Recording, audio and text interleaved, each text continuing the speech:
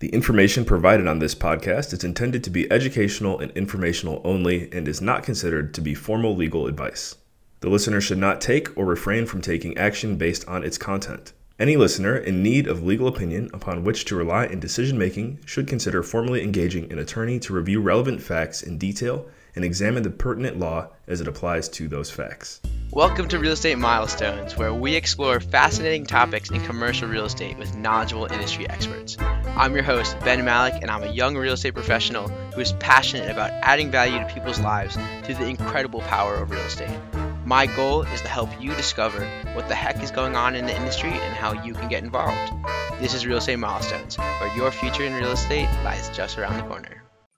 Hello, everybody. This is Ben talking to you guys from Potomac, Maryland, and we have Chris Freeman from Portland, Oregon. He's the principal of High Tech Freedom Capital and has been had a great career so far in tech sales. But I think I'll let him tell you some more. So could you tell us your story, Chris, and tell us a couple of milestones you met along the way?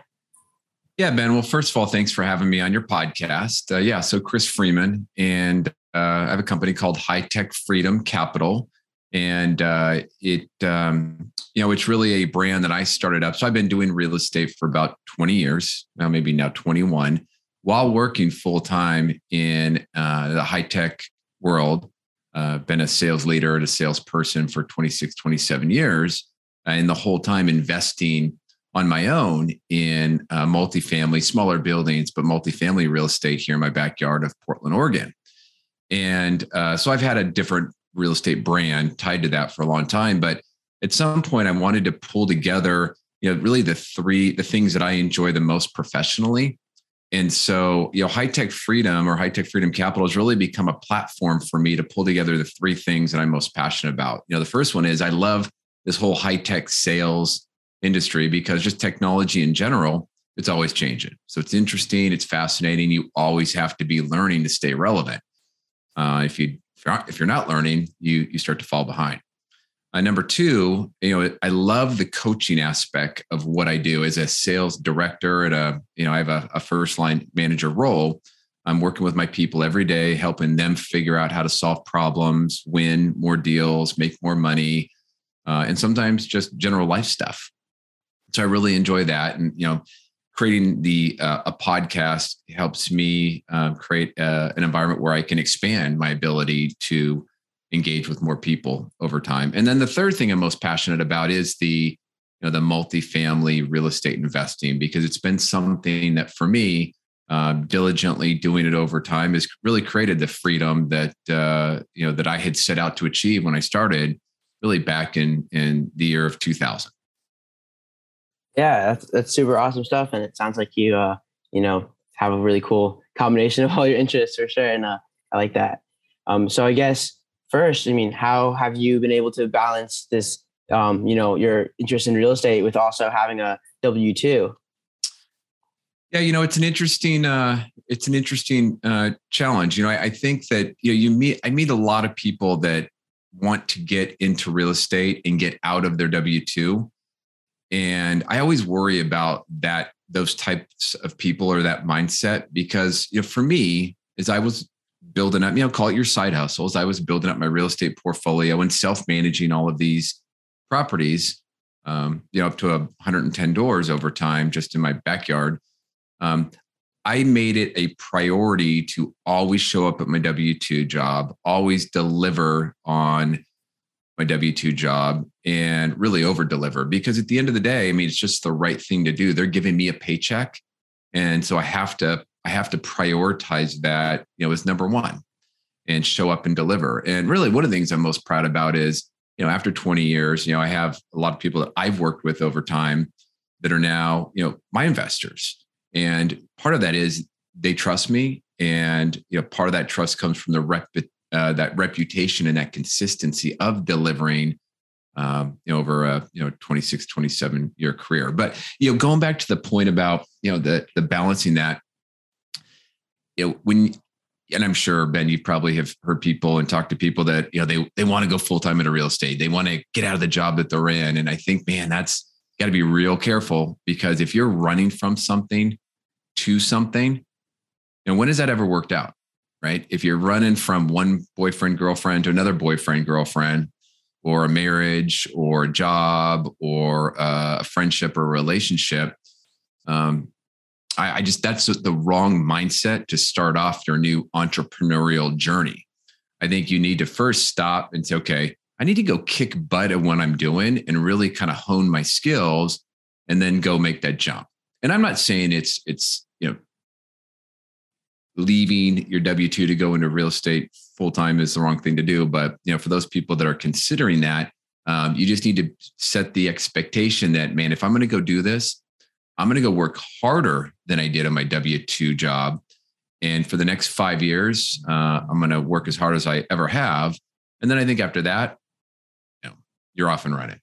But, it's definitely about balance and making sure you get your priorities straight and being incredibly focused on the time management and work on the highest priority things that yield the biggest results. Yeah, I think there's a lot of good points there. And I mean, what I thought of is that, if you're kind of running away from something into something else, it might even feel more about leaving this and less about, doing the right thing here, finding the best deal here, like really doing the right start. It's kind of, might, I guess, kind of the motivations might not align with the results that you're really seeking. And then other thing is mentality wise, it's like, I really kind of seems like you might not be able to live, you're not living as much in the present. You're kind of like, looking on to bigger and better things where like a lot of it is about the journey along the way and like embracing the current. And I think that's the best part, always do my best in the moment, even if I have, I'm working towards something in the future. Absolutely.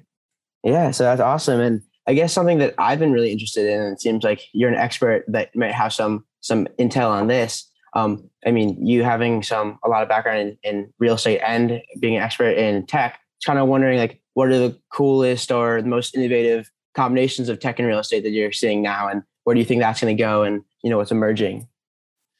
Yeah. I wouldn't consider myself an expert in tech, right? If I was, I would be an engineer, not a sales guy. Yeah. But I do think that, the things that are prevalent in technology and business that, it seems like some of these things sometimes are slower to develop in the real estate space, but they'll be coming.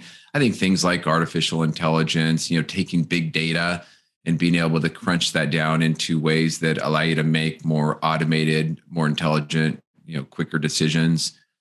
You're seeing more tools that are scraping and gathering more information from markets and from listings and, maybe being able to do analysis quicker, more automated through big data. There's this whole trend around starting to integrate the whole blockchain technology into real estate. And I'm not an expert on that. I'm looking to learn more. I'm going to a conference in January and I'm looking forward to hearing a couple people speak about that. I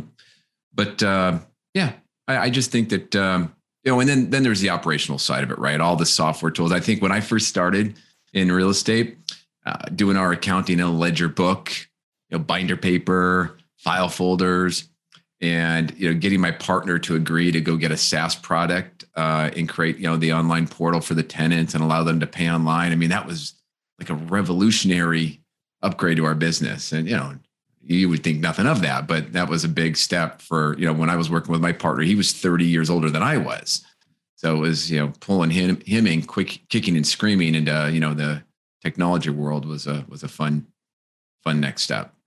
That's really funny because to me, it's like I cannot have it any other way than online bookkeeping. I mean, like what I feel like paper makes it a lot less efficient in a lot of ways. It does. Yeah, I guess maybe the kids of 20 years from now will be like, wow, like they really had like escrow agents. Like there wasn't smart contracts fulfilling all these transactions and whatnot. And I think that's a really cool frontier also. And I do a lot of research into that because I like new things and I like the unprecedented frontiers. And so I think it's really interesting to learn about blockchain as well. Cool. So I guess I also would love to hear, what's something that you've learned from your tech sales background that you now apply to your real estate endeavors, like in terms of advice or, lessons that you've taken away? Yeah. I think it's sort of, now that, I think about my journey in real estate and, earlier on, I looked at my tenants as my customers when I was directly managing it. And, I was always thinking about, how do you deliver value to that client? What are they looking for? And then how do I deliver that? Fast forward, I'm a little bit more focused now on larger deals and capital raising. So now I really look at my investors as my clients, and I let the property manager run the property and focus on their end user client, which is the tenant. And so when I'm working with my investors, it's the same thing. I'm always very conscious, and this is part of being successful in selling is it doesn't matter what your product is. It matters what problem are you solving for your client.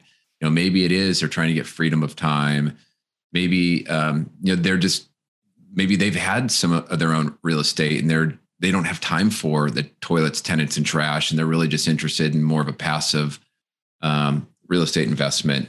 So taking away the hassle from them. Maybe it's about creating that cash flow so they can start to kind of wind down from their W-2 job, or maybe it's just maybe they're overloaded on just the stock market and their 401k and they want diversification. So long-winded answer saying really just trying to understand each investor's goals, needs, heck, even their dreams. And, if there's something that I can be doing to help them, great. And by the way, it may end up not being me that provides it. Maybe it's, I don't have the right solution for them in terms of the offerings that we're doing.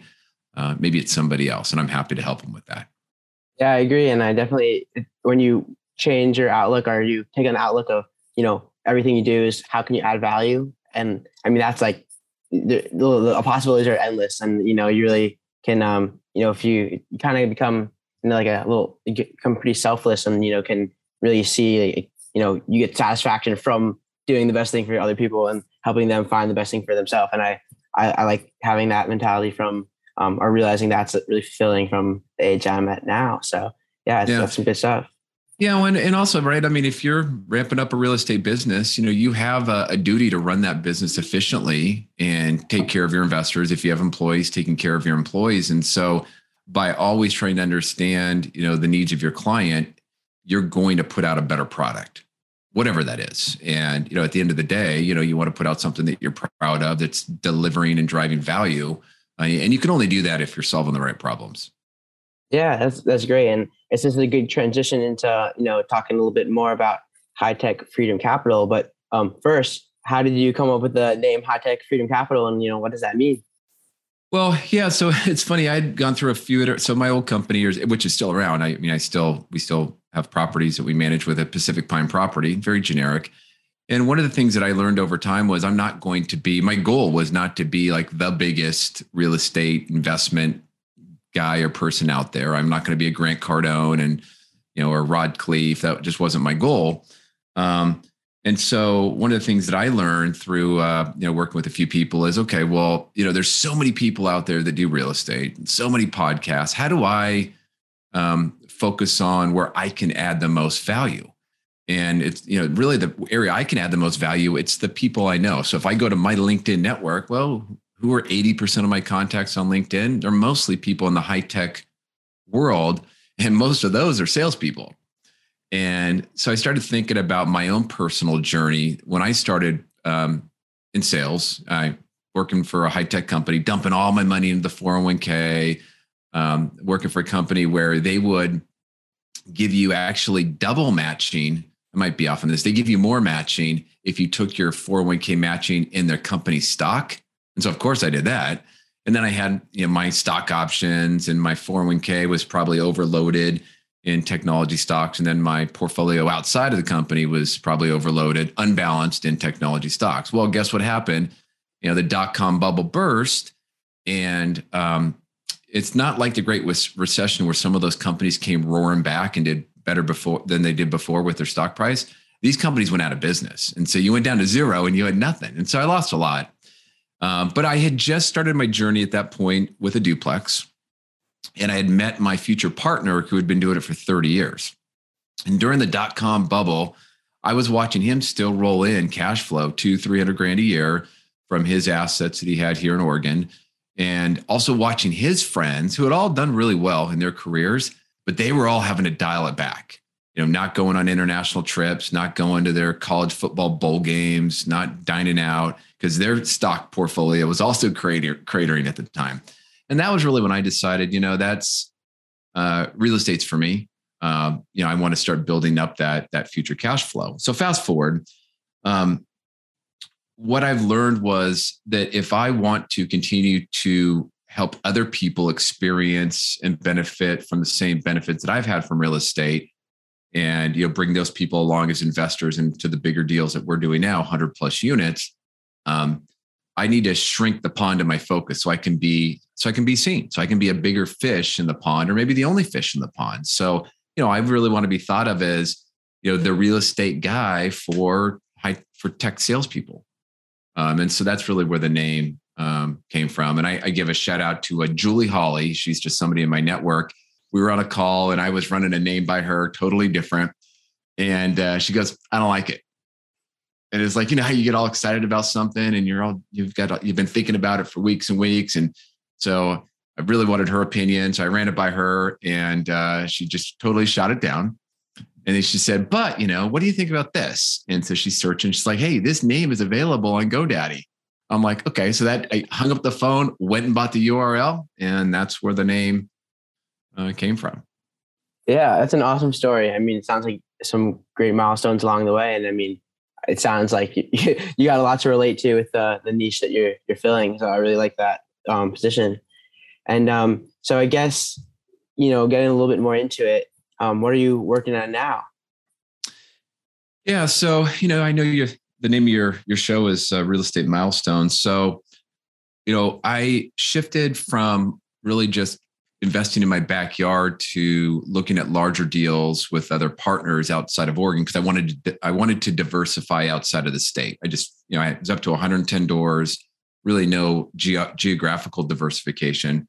But when you start investing out of state and you're not there, you have to think about the business totally differently. So that was a big milestone for me, because while I was comfortable owning, running, operating, and investing in my kind of smaller, 20-door assets, I wasn't experienced at the time of something out of state. And so that was a new learning curve that I had to go through. So started figuring out, all right, well, if I'm going to go outside of the state and get partners, I might as well look at something bigger.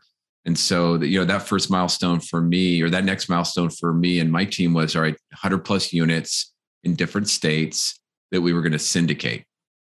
And so we started doing that, and we just wrapped up our third property, third syndication. We did a couple properties in Atlanta, did one out in North Carolina, and we've got a really good deal flow of properties, coming our way into the partnership that I have with two other people. So I think right now it's the Carolina. We're looking in the Carolinas, North, South Carolina, Georgia, Florida. We might start looking back at Texas. We just haven't found the right deal there, but that's what's keeping us busy. And we've got a couple in the hopper right now. Awesome. So I want to ask you a little bit about your team and kind of what your mentality is on creating a team and how you operate that. But first, I mean, do you have any advice or any knowledge to impart on how you've been sourcing the deals that you've been seeing? Yeah, that's a good question. And that's really part of my team. So that is not my strength. One of my partners, he is pretty focused on the deal flow side of it. And he's been networking like crazy for 5+ years in those markets. And for him, it's a full-time job. And so instead of me trying to go out and find these deals, he used to live in Atlanta. And he's pretty well connected in that Southeast area. So, one of the things we've worked on is using him as the funnel of deal flow. He'll take the first look at it, go through a checklist of things, kind of do the quick analysis of it. And if it looks good, then he'll do some deeper analysis. And then he won't even bring it to us, the other parts of the team, until he's done some additional vetting. So by the time he brings it to us, it's a pretty solid looking deal. And, then we will start poking on it and dig in a little bit deeper to see if there's anything that he missed. But by the time he brings it to us, it's a pretty high probability it's a go. And then we have our other areas of strength that we focus on. Yeah, well, that sounds super efficient, and that sounds like a great delegation. So, I mean, can you tell us a little bit more about your team, and then what role you fill, and kind of how you make sure it operates as smoothly as it seems like it does? Yeah, I think there's a lot of people out there, especially for the early career people or that are newer to real estate that want to get on a team, right? They want to get on a GP, want to be part of a deal. And I was that same way, right? When I started looking at other markets, I was trying to master, underwriting from the perspective of investors versus underwriting just for myself. Because it's when it's yourself, you buy it, you hold it. Yeah, if you don't have it just perfect, you don't have anybody to report to but yourself.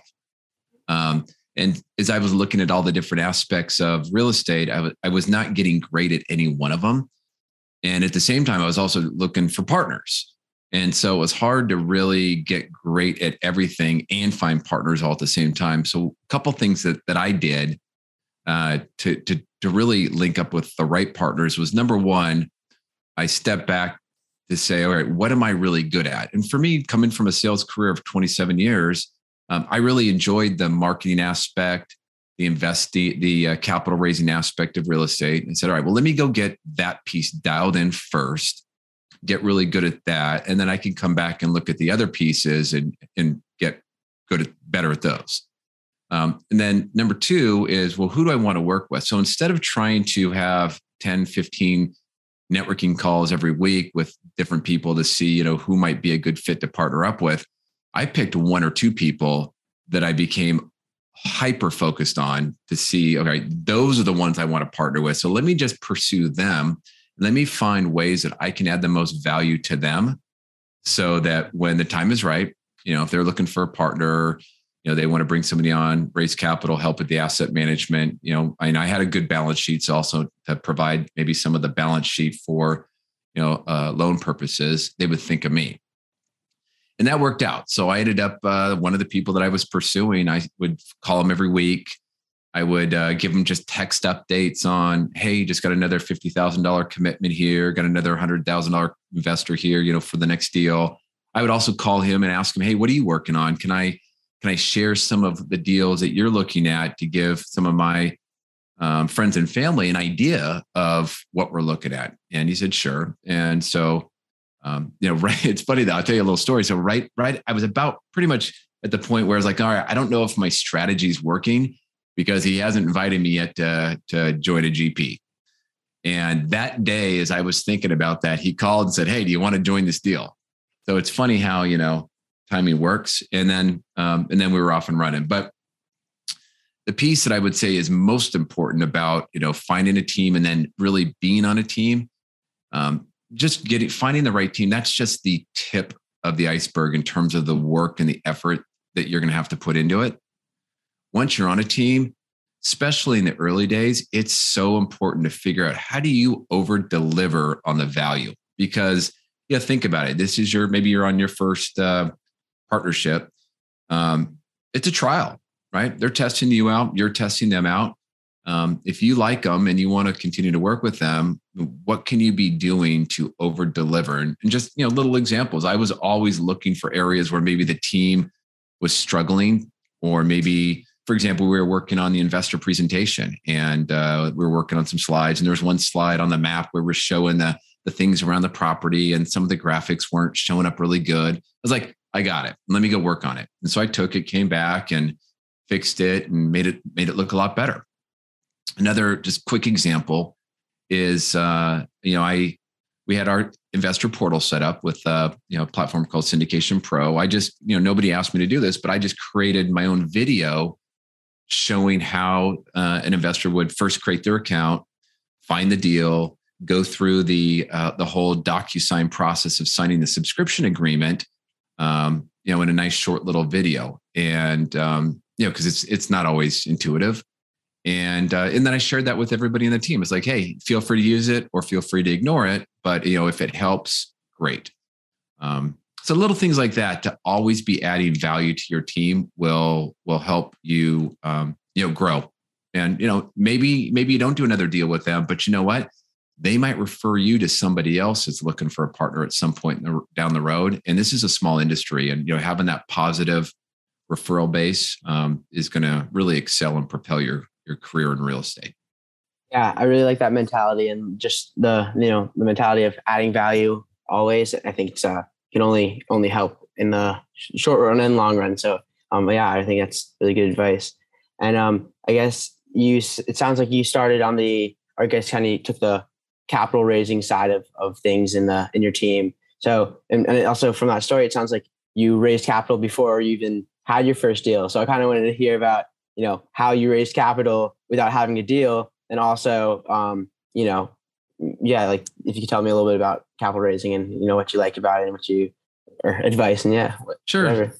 Well, so I didn't raise capital before having my first syndication deal, but I was out there telling people what I was doing, that I was going to be raising capital. So, and it helped that I had also, I've been doing this for 20 years, but it's amazing how many of my friends or people in my professional network did not know that I'd been doing real estate for 20 years, because I was actually pretty quiet about that. I felt like, if you're doing anything else but working, 80 hours a week, you're doing something wrong. Well, that's not true, right? It's, evenings and weekends, that's your time.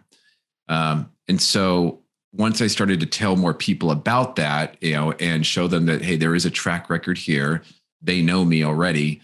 I started having conversations with people and telling them about the types of deals that I'm working on. And then if they expressed interest, I'd ask them, how much are you interested in investing if I've got the right kind of deal that fits this criteria at the right time for you? And so I would build up that soft commitment. And then once you get your first one, you start to kind of build up the whole mechanics behind the process. It gets easier. The automations, the marketing, the follow up with your investors, right? Because it's one thing to get the investor. It's another thing.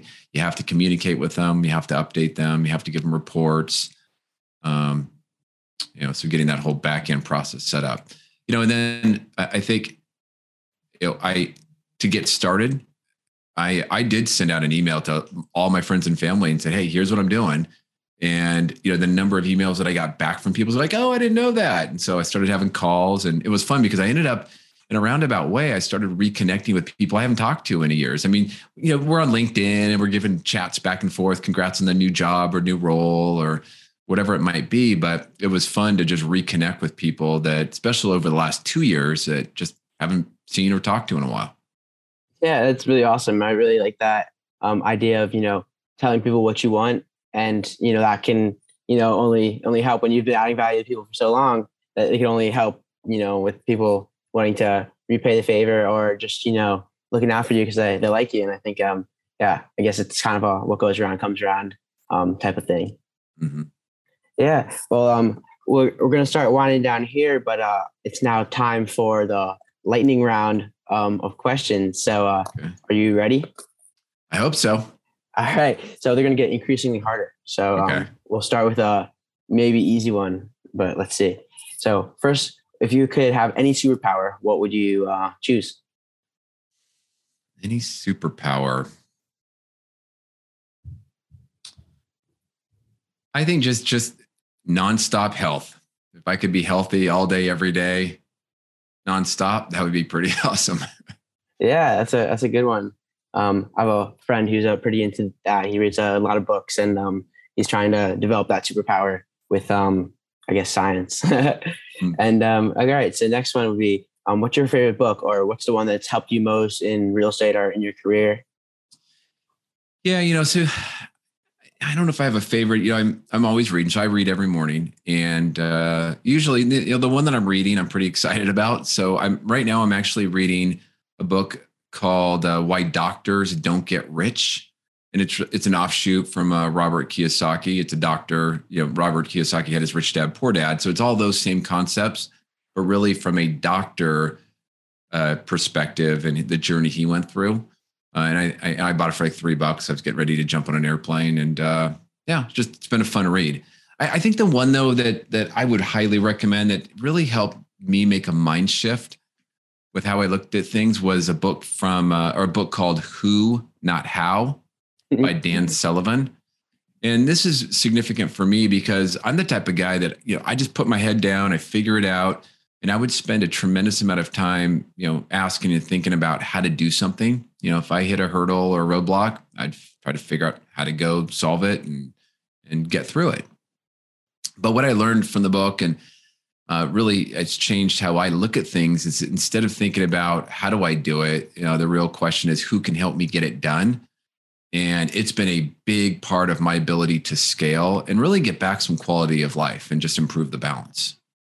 Yeah. So during this interview, I was thinking that some of the things you're saying, aligned with that book. So I was going to bring it up, and then, but yeah, I read that book a couple weeks ago, and it's really good. And like, I mean, the week before, I just started thinking, instead of saying I can't do it, I was like, how can I do it? And then the next week, I get a book. It's like, no, who can help me do it? I was like, wow, like that's really powerful. And I've been applying that a lot because like I do a lot of things, and I have my hands in a lot of different pots, and I'm doing school and pursuing real estate and reading. And I realized that like, people believe in me and my dream and want to help me. And I can add a lot of value to them too, because I mean, that's just kind of the mentality I take. And so, that's really powerful. I'm glad I learned that lesson and recommend it as well. Yeah, and, it's a good habit. It's a good new question. You got to get used to doing it, right? It takes a little bit of practice, but once you get in that habit, it'll be a great way to look at things. Yeah. And just to comment on that, the author of the book was not the person who, or I guess, yeah. How do you kind of explain it? That the person who wrote the book is not the author of the book, but the person who wrote the book writes the whole book about him being the who for the author of the book. And it's really, it's cool. Like it's kind of full circle. Yeah. All right. So next one would be, what motivates you to continue doing what you do each day? Yeah. So I have, you can't see my office here, but I've got my vision board in the back, and, there's some things on there that, every day when I wake up, I think about it, so my kids, my oldest one's going to be starting college next year. And, I'm really wanting to build up that freedom so that when, they get out of college, inevitably, there's probably a chance that they don't live in Portland. And wherever they end up living, wherever they kind of build their family, I want to have that freedom and that flexibility and the financial capability. I can go spend a month wherever they're at. And if I want to go let's say they live in Phoenix, and I want to go hunker down in Phoenix for a month and go to, their kids' soccer game or school plays or whatever, I can have that relationship regardless of them being out of town. And I can do my work remote, and I can have a team that can help scale that. So that's a pretty important thing to me. I'm also on the kind of the giving back side. I've been working on this kind of program.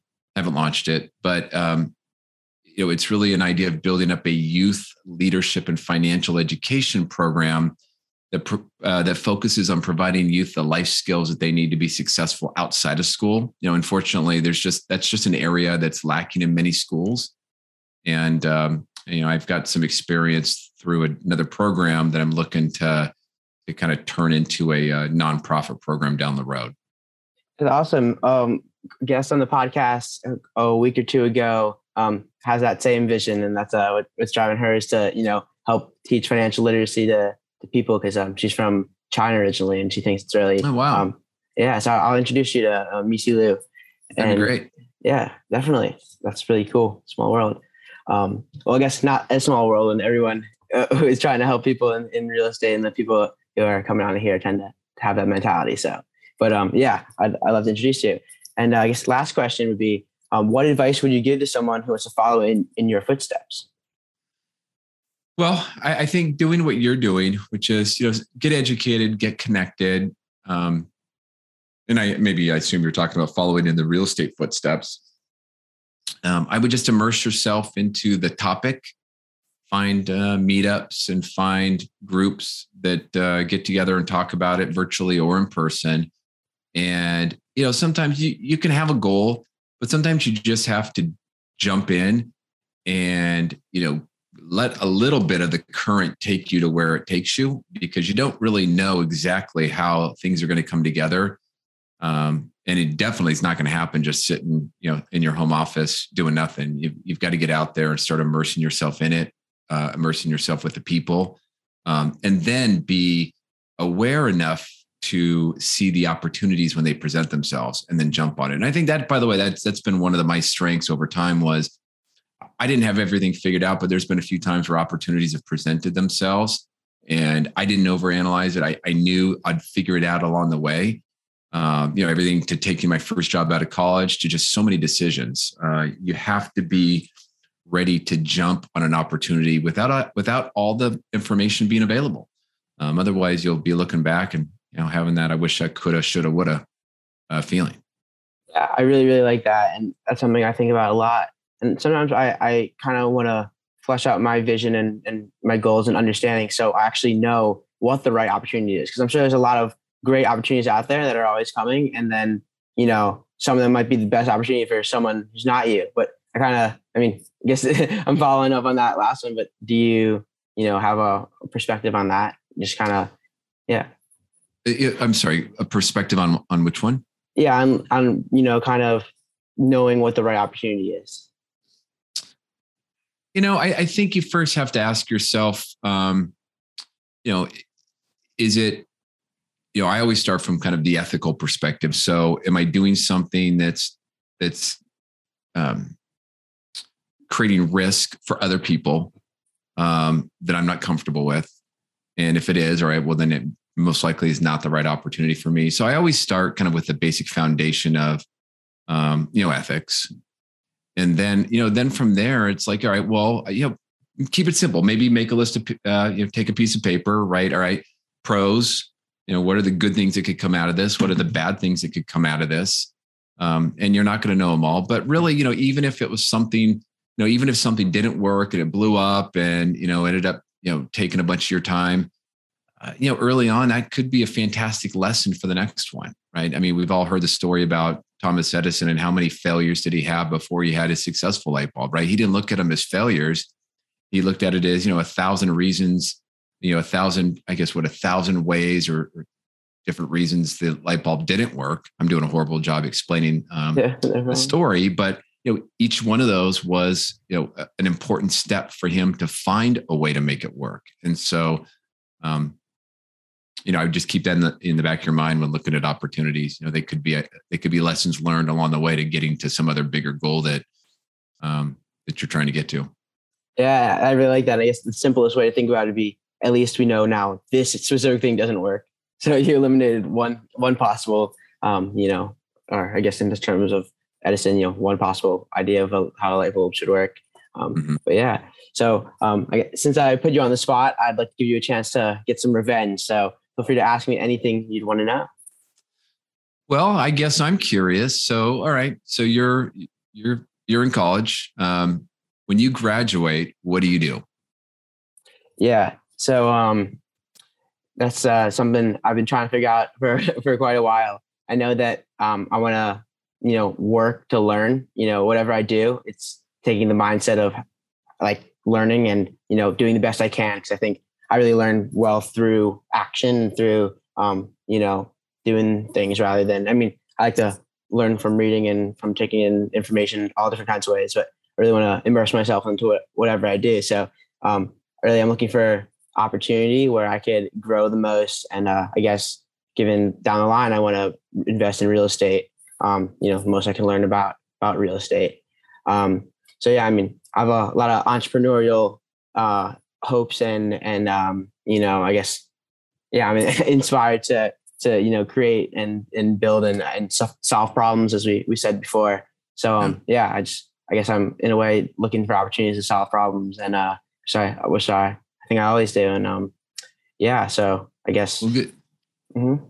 Yeah, no, that's great. It's it's like that on the job training concept, right? You can read all the books, but sometimes it's the experience and the doing it that, giving people a chance to visualize and experience what it is that they're learning will accelerate that learning over time.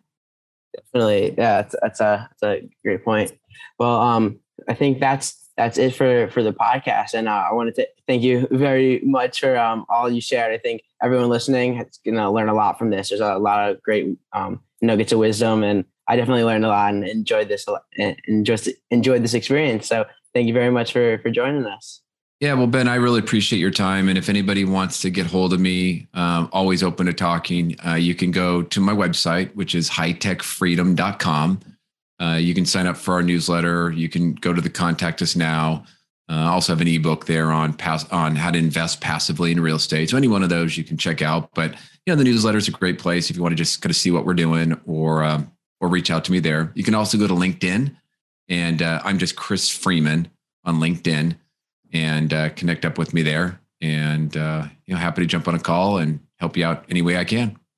Yeah, awesome. And I'll put the whatever links and places to find you in the show notes. I'm not sure if there's more than one Chris Freeman on LinkedIn, so make sure I put a link there. Sounds good. Awesome. Well, thank you again, Ben. Yeah, thank you. All right. See ya on the next episode, everybody.